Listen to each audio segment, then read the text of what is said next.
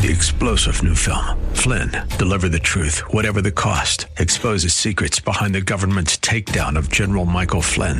Flynn knew what the intel world had been up to. He ordered the first audit of the use of contractors. This set off alarm bells. He told the truth. He was the most dangerous person for Donald Trump to hire. They had to get rid of Flynn. Flynn, deliver the truth, whatever the cost. Available now. Watch it today. Go to salemnow.com. salemnow.com. Welcome to the Tim DeMoss Show podcast. You can hear the program each weekday afternoon from 4 till 5 on AM 560 WFIL and WFIL.com. It's 4:02, AM 560 WFIL and WFIL.com. Good afternoon. It's Tim DeMoss. Thanks for tuning in. Forecast calling for clouds basically all weekend with rain off and on. 44 the low tonight, 50 the high tomorrow. 42 the high for Sunday. Sixers are home tonight against Indiana, 7:30 tip. Flyers on the road, taking on Edmonton, 9 o'clock there. And the Eagles are at the Rams in Sunday Night Football at 8:20. Carson Wentz has a stress injury to his back. Not going to need surgery, apparently, but it's going to take a few months to heal properly, so it's questionable whether he's going to play or not. He is traveling with the team, and if they decide not to go with him, looks like Nick Foles will jump back in the saddle, so we'll see how that plays out.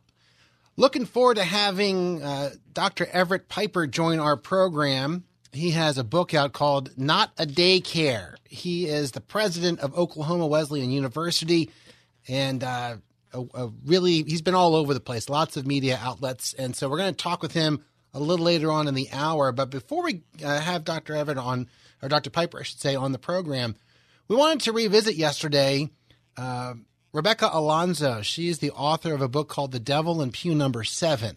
I will try to recap this briefly for you, and then we're going to bring Rebecca on to have a little bit of an epilogue because we didn't get to finish a couple of things that I think are pretty important. Back in 1969, her father, Robert, along with his wife, Ramona, and son, Daniel, and Rebecca, moved to Sellerstown to serve as the pastor. I think the parents moved and they were born there. But the main thing is they were in a small community, eager to welcome them. Just one exception to this new pastor. Glaring at him from pew number 7 every week was a powerful local man named Horry Watts. He was obsessed with controlling the church and the community.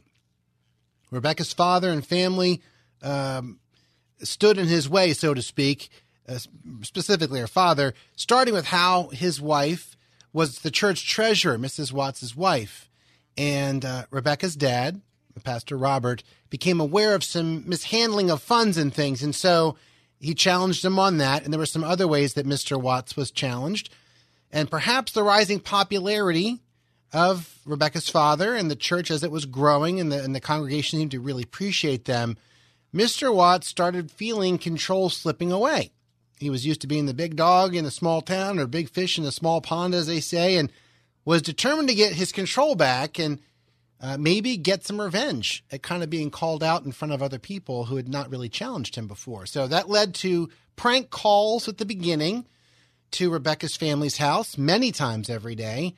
And then it escalated into things like drive-by shootings and even dynamite being set off 10 different times in a 2.5-year window. Obviously, all that very stressful because it also took place over time. Just when you thought maybe the harassment was going to stop, another would start up again. Then just a few days shy of Easter in 1978, there was a woman living with Rebecca and her family because this woman's husband had been abusive. And Mr. Watts, the gentleman who's out to get them, manipulated that man to go into Rebecca's house armed with 3 guns and open fire. Rebecca's mom lost her life. Her father was severely injured and did survive, but suffered from PTSD and died a few years later. Rebecca, our guest, just 7 years old at the time. Her brother, 3. And she shared a lot of the story on a program yesterday, especially on the topic of forgiveness, which was a big reason we wanted Rebecca on. This time of year, it can be important as families come together or don't come together sometimes around the holidays because there are divisions. So we talked about also the importance of Scripture and true forgiveness. including with the shooter himself. Harris Williams is his name. So you can catch all of that in yesterday's podcast at WFIL.com. But after the program, our fine producer, the hardest working producer in Philadelphia radio between 4 and 5, said to me, well, what happened with Mr. Watts?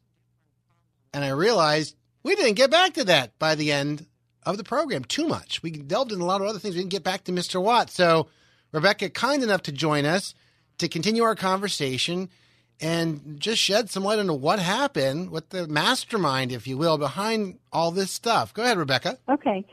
Well, Mr. Watts, he got away with a lot of stuff. Like you said, he was a powerful man, a lot of money, a lot of political control, county commissioner.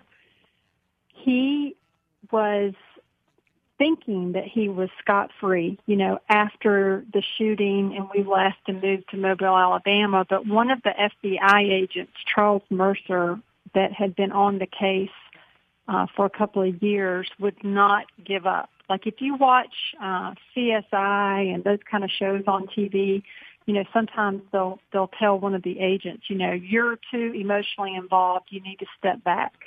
And that's what happened with Charles Mercer. He got emotionally involved. He saw a pastor doing good for the church and community, a loving wife, 2 little kids that were being terrorized by Mr. Watts. And so he would not give up. Even after the shooting, after we lost my mom, my dad being injured and us moving to Alabama, he would not give up. Mr. Mercer would not give up. So he would keep my dad up to speed. He would call him from time to time and just say, hey, I've got this evidence. I've got this. I'm working on the case. Don't lose hope, that Mr. Watts is going to be brought to justice.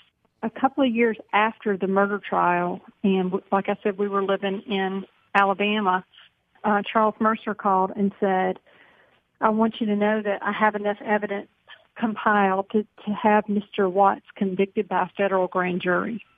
Wow. Which was huge. And to this point, it was just the shooter, Harris Williams, who was arrested. I mean, we didn't even talk about that yesterday, really, but he committed the crime and was apprehended right away. Yes, he was convicted and sentenced to life in prison plus 15 years. But made no mention that he was put up, someone put him up to it.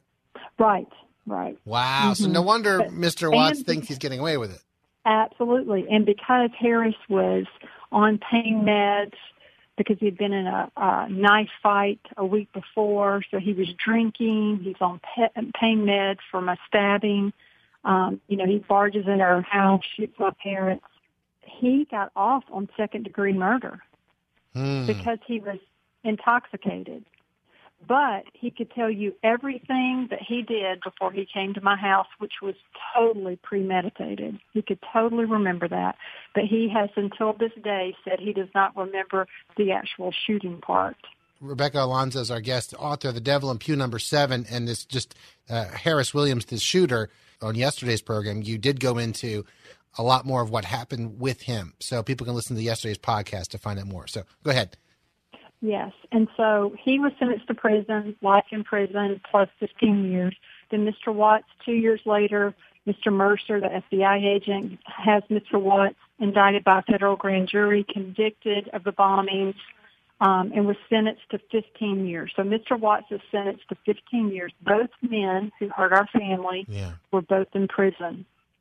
So the PTSD that my dad was, the war continued in his mind, even though we had left North Carolina and moved to Alabama. There was still this guilt, I think, in my dad's mind of not being able to protect his wife and kids, and should we have left? And even though they both, felt like they should stay, and, he was in and out of hospitals, and, we just thought Mr. Watts is in prison. He's going to pay for what he did, even though 15 years was just a slap on the hand. By the way, he was friends with the judge, which was also corrupt. The judge should have recused himself, didn't, which is probably why Watts only got 15 years.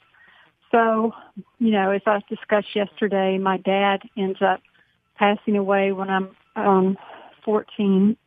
And then a couple of years later, we ended up, my dad's sister, Aunt Dot, that I talked about that took care of us when we were little, she adopted my brother and I and finished raising us as a single parent, working full-time, taking care of my brother and I and her parents. I still don't know how she did it. I mean, she is just going to have the biggest reward in heaven for taking care of all of us, and I still thank her for it.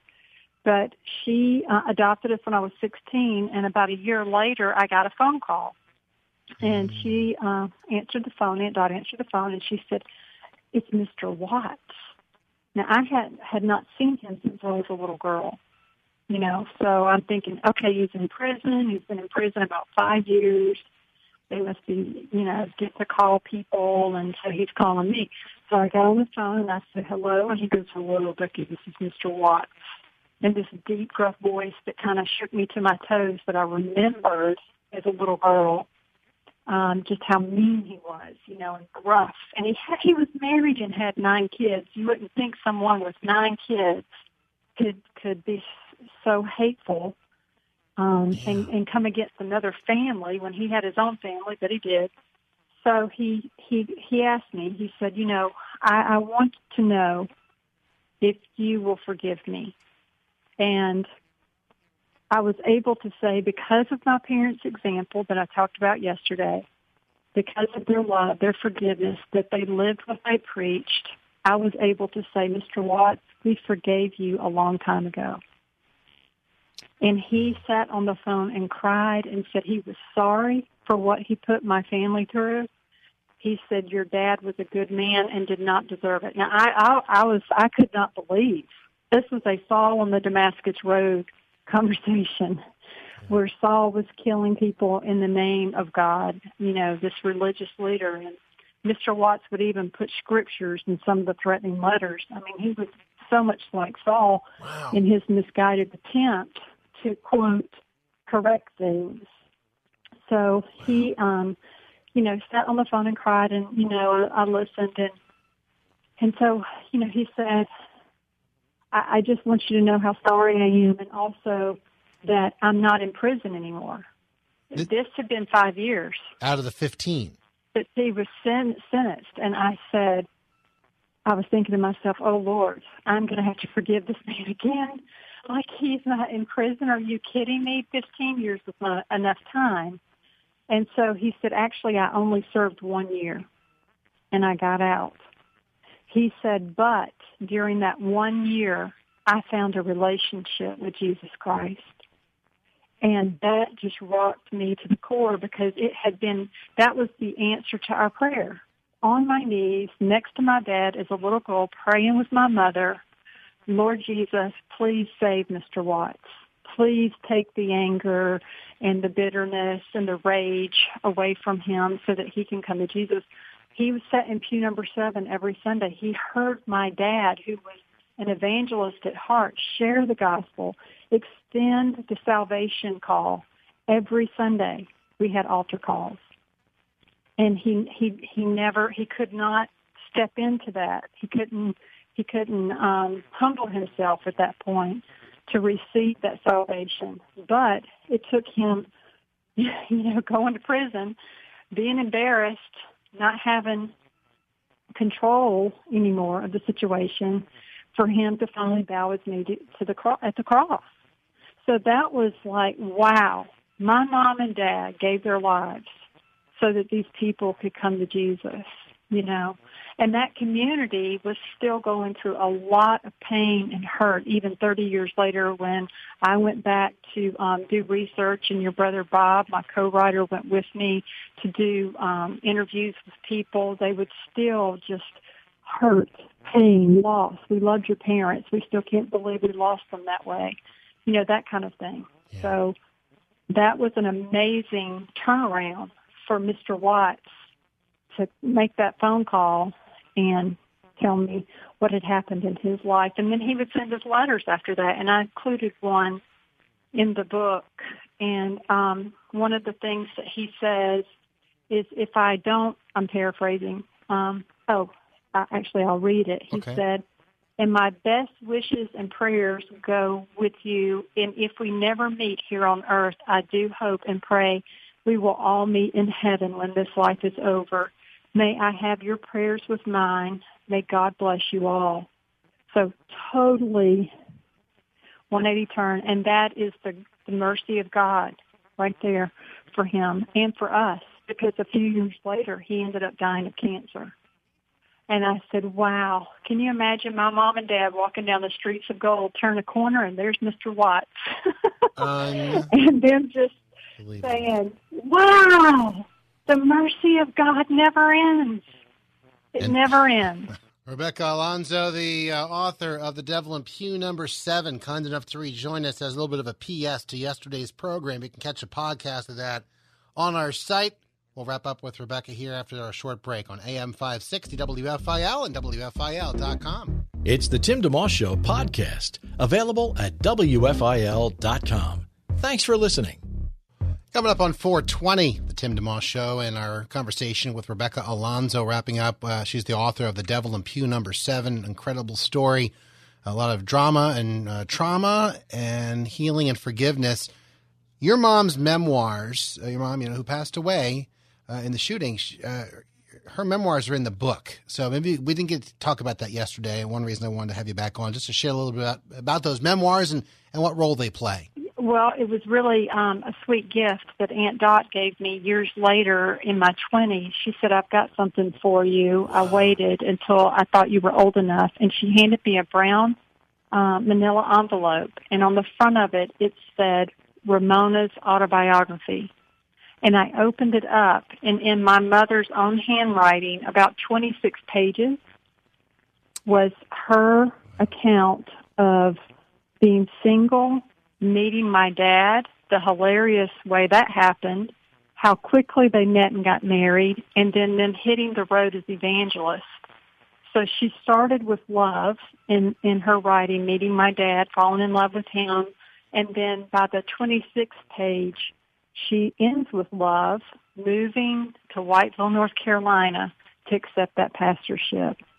So her notes is what I used to write chapter 2 and 3 of the book, that no one else knew, that no one else had those kind of details for.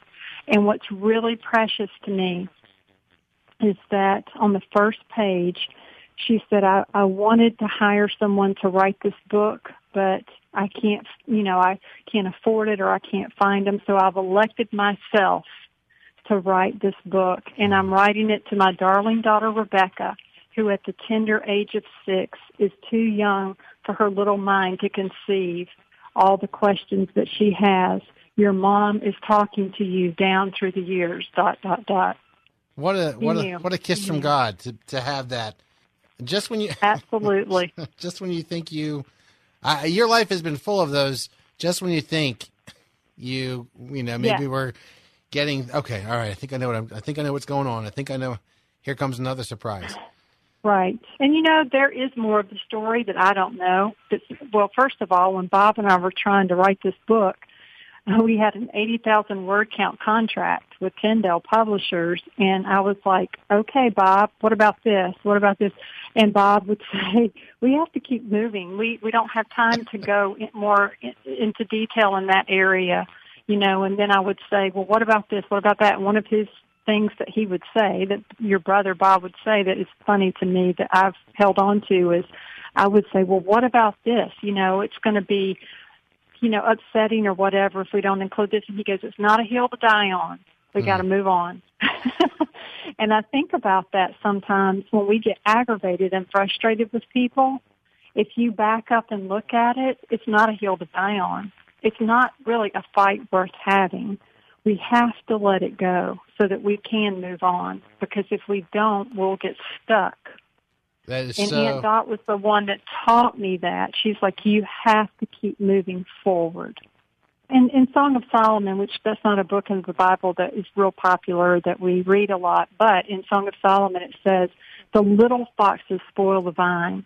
And I did some research on that, and I found out that they were talking about how the little foxes would come in at night to the vineyard, and they would dig around the root of the vine and chew on the roots. And there's this like poisonous stuff in their teeth that would kill the vine, and then they would eat the blossoms off of the vine, so then it can't produce fruit. And I thought, oh my goodness, how much does that line up with us spiritually? You know, allowing the little things to come in, you know, even in the darkness of sin, the darkness of not recognizing something that slips in, and then it slowly chews away at the root of something good, and it eats the blossom so it can't produce fruit in our lives, so that our lives can't, you know, bring the Lord glory or bring fruit, harvest into the kingdom. And so it's the little things sometimes that can fester into the bigger things, or that can shut things down. And we have to be on the lookout for that. Yeah, absolutely.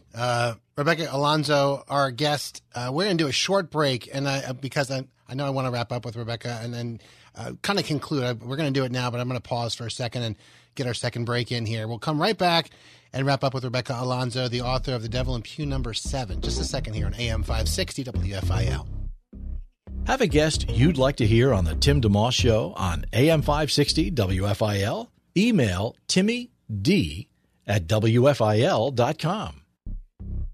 It's 428, AM 560 WFIL, WFIL.com. Listen to the Tim DeMoss Show. Thanks for tuning in. Wrapping up our chat with Rebecca Alonzo, the author of the book, The Devil in Pew Number 7. I guess it's worth, I know, as we wrap up, I really think it's worth zeroing in on how you have shared, both yesterday when you were on for the whole program and today as we wrap up, how key Scripture is to being able to forgive. And also how your parents, for example, did not only not retaliate against Mr. Watts, who was, harassing you in tremendously horrible ways, but they didn't even speak poorly of him.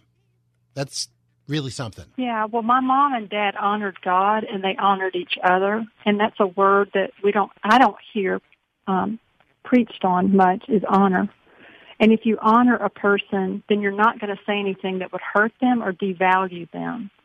So I believe that mom and dad, instead of bad-mouthing the people that hurt them, turn to prayer. What does bad-mouthing do? Nothing. It makes the situation worse. You focus on the negative. You're not focused on God. The opposite of that would be praying for them, which actually changes things, changes people, changes situations.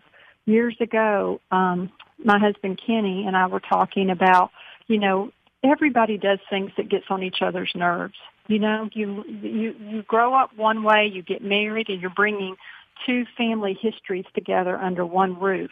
And so you can annoy each other, and I wrote on a sticky note, "Pray for me," and stuck it on his side of the mirror in our bathroom area. And I said, if you could please, when I do something that frustrates you or hurts you, first off, you know that the intent of my heart would never be to hurt you.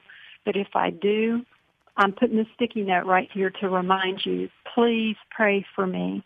And we talk about this. We just talked about this week. When you have a problem with someone, if you go to Jesus first and you get his perspective and you ask him to help you love people unconditionally, without expectations, without strings attached, and then you lift up that thing that's annoying you or hurting you to God, then he can actually move on that person's heart. He can give you the grace to talk to them about it in love, not in accusation, and you can actually get healing. You can actually bring things to each other's attention in love. But it has to do with timing. It has to do with your heart being right. Sometimes all of that stuff is right. You still talk about it, and the person still doesn't receive it. And then you just have to pray, Lord, give me another opportunity whenever their heart is ready to hear, so that I can share my heart with them and we can deal with this and move past it if possible. Yeah. Because if you don't deal with things, they just fester resentment, and then you got a blow up. Well, where did that blow up come from? Well, it's because you've got about 5 months of resentment in there. Yeah, absolutely. Yeah. So, and that happens a lot to people. They have, just an outburst, and it's an overreaction to something small. And to me, that is a huge sign of resentment. If you have an overreaction to something small, then there's a root there of something that happened, and they didn't talk to you about it. So it really is just staying on guard against the enemy's traps schemes, distractions. He's always accusing us to each other. We have to remember what we love about that person, forgive them, ask God to help us love them, encourage them, pray for them, because that's the only thing that's going to change them. We can't change people. We have no control over a person's behavior, but we have control over our response to that behavior. And I just watched my parents do that over and over. They couldn't control Mr. Watts. He was out of control. But they had a choice to make with how they handled it. And thankfully, not just to my brother and I, but to that community, they handled it the right way by the Word of God, what God tells us to do about hurtful situations in our lives. The Devil in Pew Number 7 is the book. Rebecca Alonzo, the author. On a completely unrelated note as we wrap up, I understand your mom played the accordion. She did. She could actually play any instrument that you put in her hands. She could read music, which she taught piano lessons. She could read music, and she could play by ear. And I did not get any of that talent. Well, I only brought it up as I was reading through some stuff about chat for our chat. And my wife's dad is 90, and he still plays the accordion.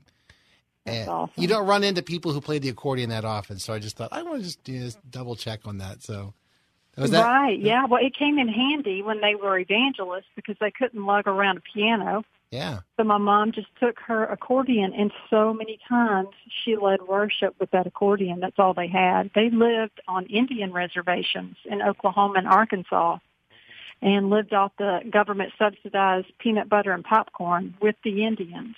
And that's what I'm saying. Before they ever got to North Carolina, before they ever experienced any of this, they just knew that their lives did not belong to them. When they got married, when they said yes to Jesus, and then when they got married and they were on the same page of whatever it takes to get the gospel to people, we will do it. And I just admire them so much because they did sacrifice so much. What a rich history. To do that. What a rich example. Yeah, yeah. Well, Rebecca, thank you again for our little epilogue here. And again, people just tuning in, you can catch the conversation we had yesterday at WFIL.com. Just click on the podcast tab and down to the Tim DeMoss Show, and you'll see we kind of list them time-wise, front to back. So the most recent one's on top, and today's will be up there as well about an hour after the show ends. So people can listen to both parts to get a fuller picture, and if they'd like to find out more about the book, The Devil in Pew Number 7, they can Google that or Amazon or whatever, and they can also go to your site. We mentioned yesterday you do speaking, so if people wanted to have you come in and speak, they can do that, look you up that way as well. RebeccaAlonzo.com is the site, Alonzo with a Z. Good stuff. Thank you again. Thank you. I appreciate you giving me the opportunity to share, and I pray that it does help your listeners to just know, if they need to forgive, God can give them the grace to do that. Amen. So thank you. Very good. Thank you, Rebecca. Rebecca Alonzo, again, The Devil in Pew Number 7 is the book. You can find out more about that on her site, RebeccaAlonzo with a Z.com. It's 4:35. We're going down to 44 this evening, 50 the high tomorrow, 42 the high on Sunday, a lot of clouds, a couple showers over the course of the weekend as well. Sixers home this evening against Indiana, 7:30. Flyers at Edmonton at 9, and the Eagles are at the Rams in Sunday Night Football at 8:20. Carson Wentz has a stress injury to his back. No surgery required, but several months to heal, it looks like, and so it's questionable whether he's going to jump in or not, or just let Nick Foles hop back in the quarterback position and take the team from here. He is traveling with the team. Carson Wentz is, that is. We have, as we switch gears now, a very special guest. His name is Dr. Everett Piper, and he is the president of Oklahoma Wesleyan University, and he's written a book called Not a Daycare, and so we're going to bring him in here. I get the right button over here. How you doing, sir? What's going on? Are you all right? I'm doing great. Thanks for having me on your show. My privilege. You're the president of Oklahoma Wesleyan University and the author of Why I Am a Liberal and Other Conservative Ideas. Been featured on Fox and Friends, NBC Today Show, Glenn Beck Show, and many others, and also participate on a variety of councils relating to cultural engagement and public policy, which is great. And now you have a brand new book called Not a Daycare, The Devastating Consequences of Abandoning Truth. Thank you again for joining, and I'd love for us to tell us about that new book. What led you to writing it, and what went into the process of putting it together? Well, it's essentially a reaction to the Snowflake Rebellion, the lunacy of safe spaces and microaggressions and trigger warnings and the call across college campuses from coast to coast to basically silence anybody who has an idea that might make you feel uncomfortable. And in this book, I tell the story of here at Oklahoma Wesleyan University, where we are a Christian college and a conservative university, and we don't apologize for either. We actually stand for the primacy of Christ, the priority of Scripture, the pursuit of truth, and the practice of wisdom. And you can't enroll here as a student without knowing that. But in spite of that, I actually had a student come forward a couple years ago and complain after a required chapel because he was offended by the message. And I asked the speaker, well, what was the message about? And he said, well, it was on 1 Corinthians 13. Now, if you don't know, it's the quintessential love chapter of the Bible. Love is patient, love is kind. And I was incredulous. I actually had a student who was offended by a homily on love. So I wrote an op-ed, an 800-word op-ed in the local newspaper, and I essentially said, young man, that feeling of discomfort you had when you heard that sermon is called your conscience, and you might want to listen to it. And if you expect me to coddle you rather than confront you, if you expect me to comfort you rather than challenge your character, go someplace else. And I concluded by saying, my land, this is a university, it's not a daycare.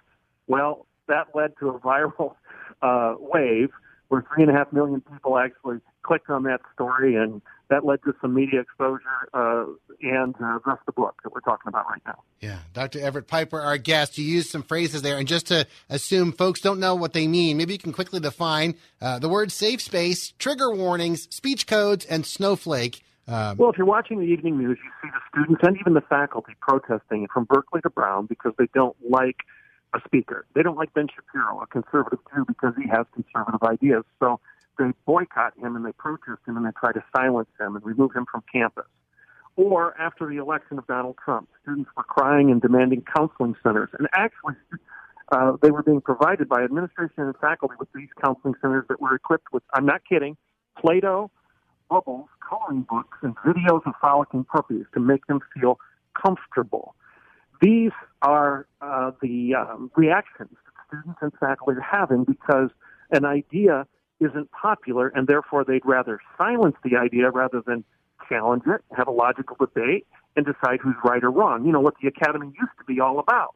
Now, if you go on a campus or if I go on a campus and we've got an agenda or an idea that is perhaps contrary to the political left and the politically correct agenda of that campus, rather than debating us, they will actually protest us and in some cases violently remove us from campus.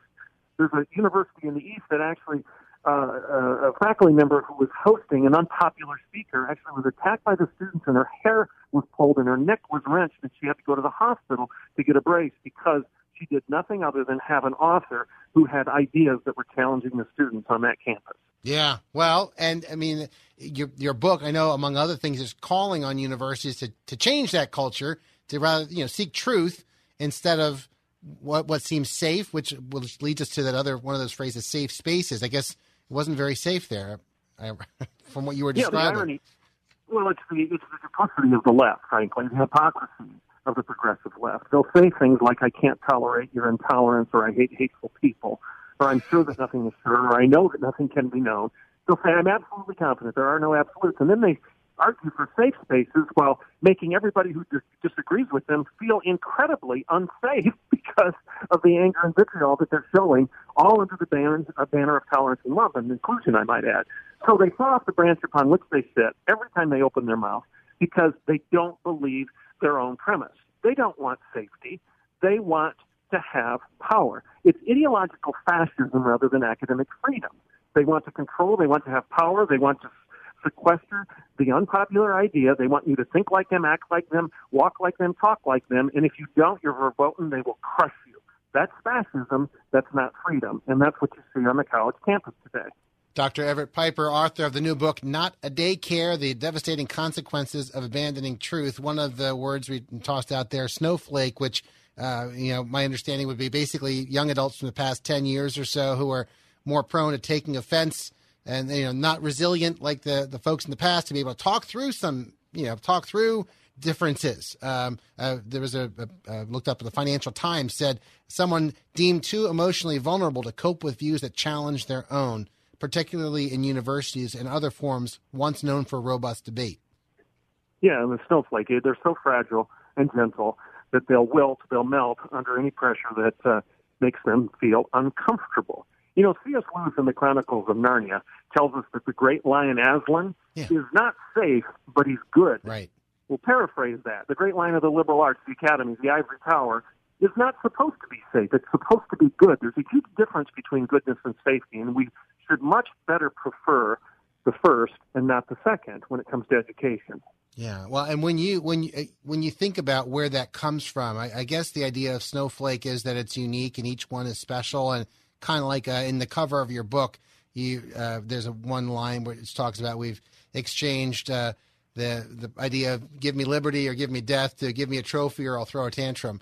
Do you think that sometimes some of this starts at home a bit, where parents need to be a little bit more, not that they have to be harsh with their kids at all, but help them understand life is difficult. You're going to have to work through differences. People will differ from you, but that doesn't mean that you can't still be friends. You can be very different and still just talk. Let's talk through these things. There's no question it starts in the home. It starts there. It starts at the pulpit. It starts in the home, like friends rather than our children, and we've allowed them to parent us more than us to parent them in many cases. Yeah. And that's definitely the case. So I agree with you completely that parenting and the fact that it starts in the home and it starts in the school. Richard Weaver wrote in 1948, seminal work titled Ideas Have Consequences, and his point was, ideas have consequences. What we teach early on in the classroom and in our home is going to bear itself out in our culture, in our courts, and in our country. And when we teach our kids to be narcissistic, self-absorbed, trophy-getting little entitled brats, that's what we're going to see in our culture. And don't you see that even in government right now? Yeah, I can't help but tell me what you think about this, because I try doing this radio show, and I've done radio for 30 years. I try doing interviews and preparing for them to put myself in other people's shoes. I hope I ask good questions that think through what the other person has gone through, whether it's an actor or somebody who's a musician, or it doesn't matter, pastor. What's it like for this and that? So I wonder if sometimes the idea of, helping people, like, of course you shouldn't, if someone differs from you completely, you shouldn't beat them up, or you shouldn't make them feel unsafe or abuse them in some way. So that aspect of love is true, but then it gets twisted and carried to an extreme. The culture seems confused as to what love means. Like, they have the accepting part down, kind of, but not the discipline or boundary part. Like what God's word says in our case, if you're a believer, God's word says there's life in saying no to that, and that's wrong, and that's right. Well, let me respond with a story about my time on Bill O'Reilly's O'Reilly Factor. Sure. I was invited on his show once, and the conversation turned to the issue of tolerance. And I responded to Mr. O'Reilly, and I said, on your anniversary, did you send your wife an I tolerate you card? And there was a pregnant pause, and I said, well, I would suggest you probably didn't, because if you did, it didn't end very well. And the reason for that is tolerance is an inferior virtue. Tolerance says, I don't necessarily like you, I certainly don't love you, but I'll tolerate you. But love is a superior virtue. Tolerance says, I don't care, do what you want. Love says, I care deeply. Now stop. Tolerance is an inferior virtue. Christian charity, love, is a superior virtue. There's a huge difference between love and tolerance, and we've dumbed down the definition of love in our culture today to nothing but tolerance, and it's actually an insult to the human being rather than a compliment. If I sent you a card tomorrow saying, thanks for having me on your show, I tolerate you. I don't think you would feel complimented by that, nor should you. Right.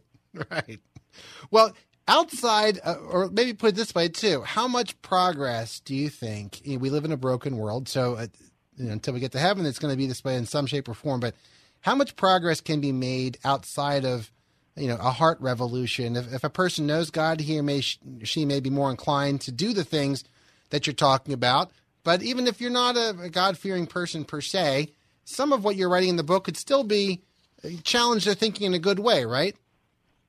Absolutely.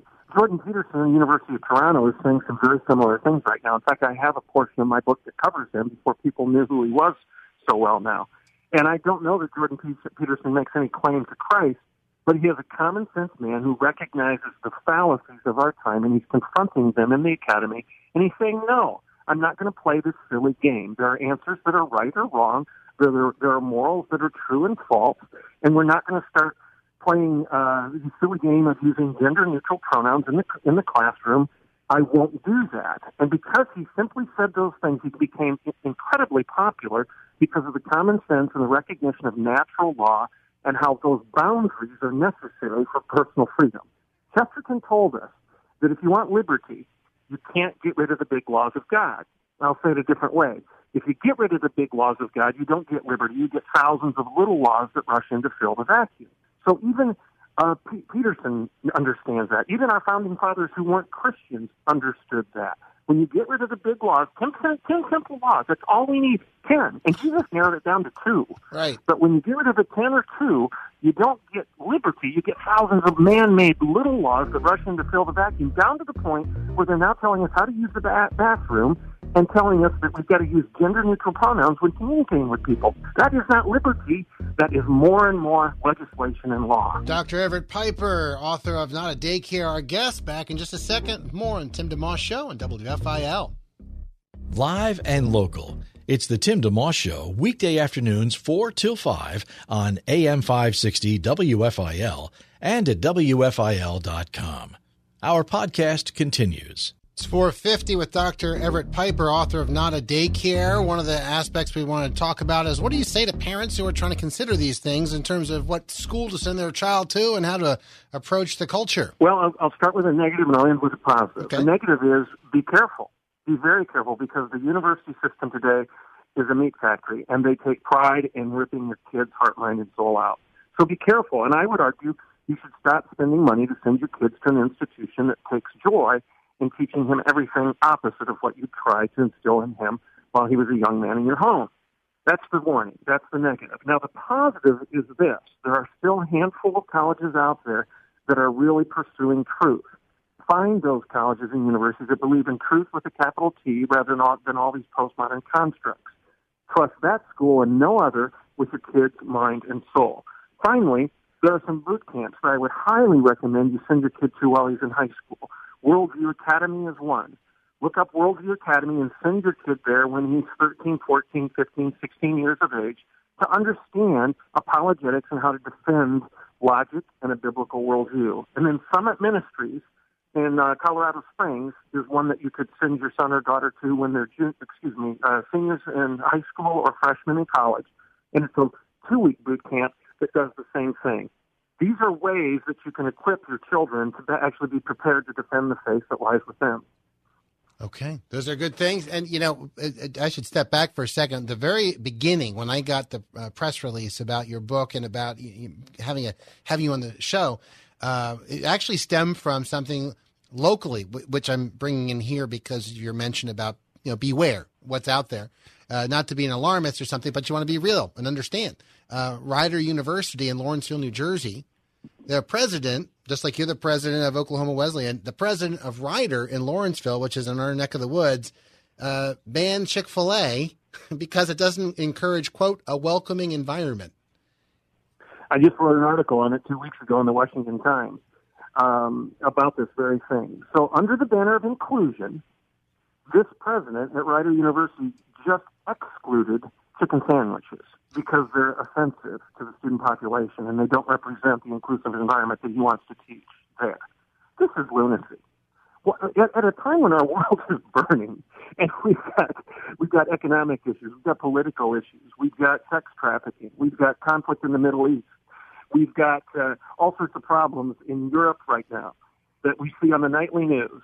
The words of G.K. Chesterton ring true every time we listen to your show or turn on the TV, that the most empirically provable fact of all of Christianity is human beings are evil, original sin. At a time when that is self-evident at every turn, we've got the president of a university focusing on chicken sandwiches because he wants to be inclusive, but doesn't recognize the exclusive message he's sending to everybody that wants to eat Chick-fil-A and just wants to be left alone and not make it a political issue. And I don't know about you, but waffle fries to me are very welcoming. So I'm not sure what he's I'm referring going to go have some right now. We never have enough time on this program. We have to slip in one more break. We'll wrap up our chat with Dr. Everett Piper, author of Not a Daycare, in just a second. AM 560 WFIL and WFIL.com. Thanks for tuning in to the Tim DeMoss Show podcast with AM 560 WFIL and WFIL.com. 456 AM 560 WFIL, WFIL.com. Coming down the home stretch here with Dr. Everett Piper, author of Not a Daycare. If you had to hope people came away with one thing from this book of yours that's new, what would it be? Pursue truth. Pursue truth. Look at the subtitle of the book rather than the title. The devastating consequences of abandoning truth. When we lose the measuring rod outside of those things being measured, C.S. Lewis, you can do no measuring. Stop and think about it. Lewis told us you can do no measuring without a measuring rod outside of those things being measured. So you have to have an objective standard to measure something, and you have to have that standard of truth to measure morality, to measure civility, to measure love, to measure tolerance. You can measure nothing unless you've got an objective standard and definition, truth with a capital T, to live life and to engage with people. So what do I want people to take away from the book? The pursuit of truth is the ultimate standard for human liberty. That's good. Very good. Well, thank you, sir, so much for your time. And just as a P.S., do you blog, or is there a way for folks to keep in touch? Or I guess you write so much for different Washington Times you just mentioned, they can just Google your name and see the latest thing you've written? Or is there any kind of a dialogue or forum every once in a while if people wanted to? I'll give you my Twitter handle is Dr. Everett Piper. That's DREVERETT, Okay. one word, DREVERETT. You can follow me on Facebook. It's Dr. Everett Piper, and I do write for the Washington Times Weekly. It comes out Sunday afternoons online and Monday in print. Excellent. That's very, very helpful to know. It's good to continue the conversation that way as well. Well, again, thank you for your time. I'm sorry, go ahead. And they can get the book at notadaycare.com or go to Barnes & Noble or Amazon.com and just type in Not a Daycare and you can find the book. Super. I hope you enjoy the Christmas season, and it's a pleasure to have you on. Maybe we can do it again sometime. Likewise, love to, and Merry Christmas to you. Thank you so much. Have a great rest of the day. All right, blessings. Bye-bye. Dr. Everett Piper, the president of Oklahoma Wesleyan University, he has been all over the place. Fox and Friends, Glenn Beck Show, O'Reilly Factor, NBC Today Show, many others. And as he mentioned, he's in the Washington Times every week. Cool to have him on. You can catch a podcast of this program, by the way, at WFIL.com.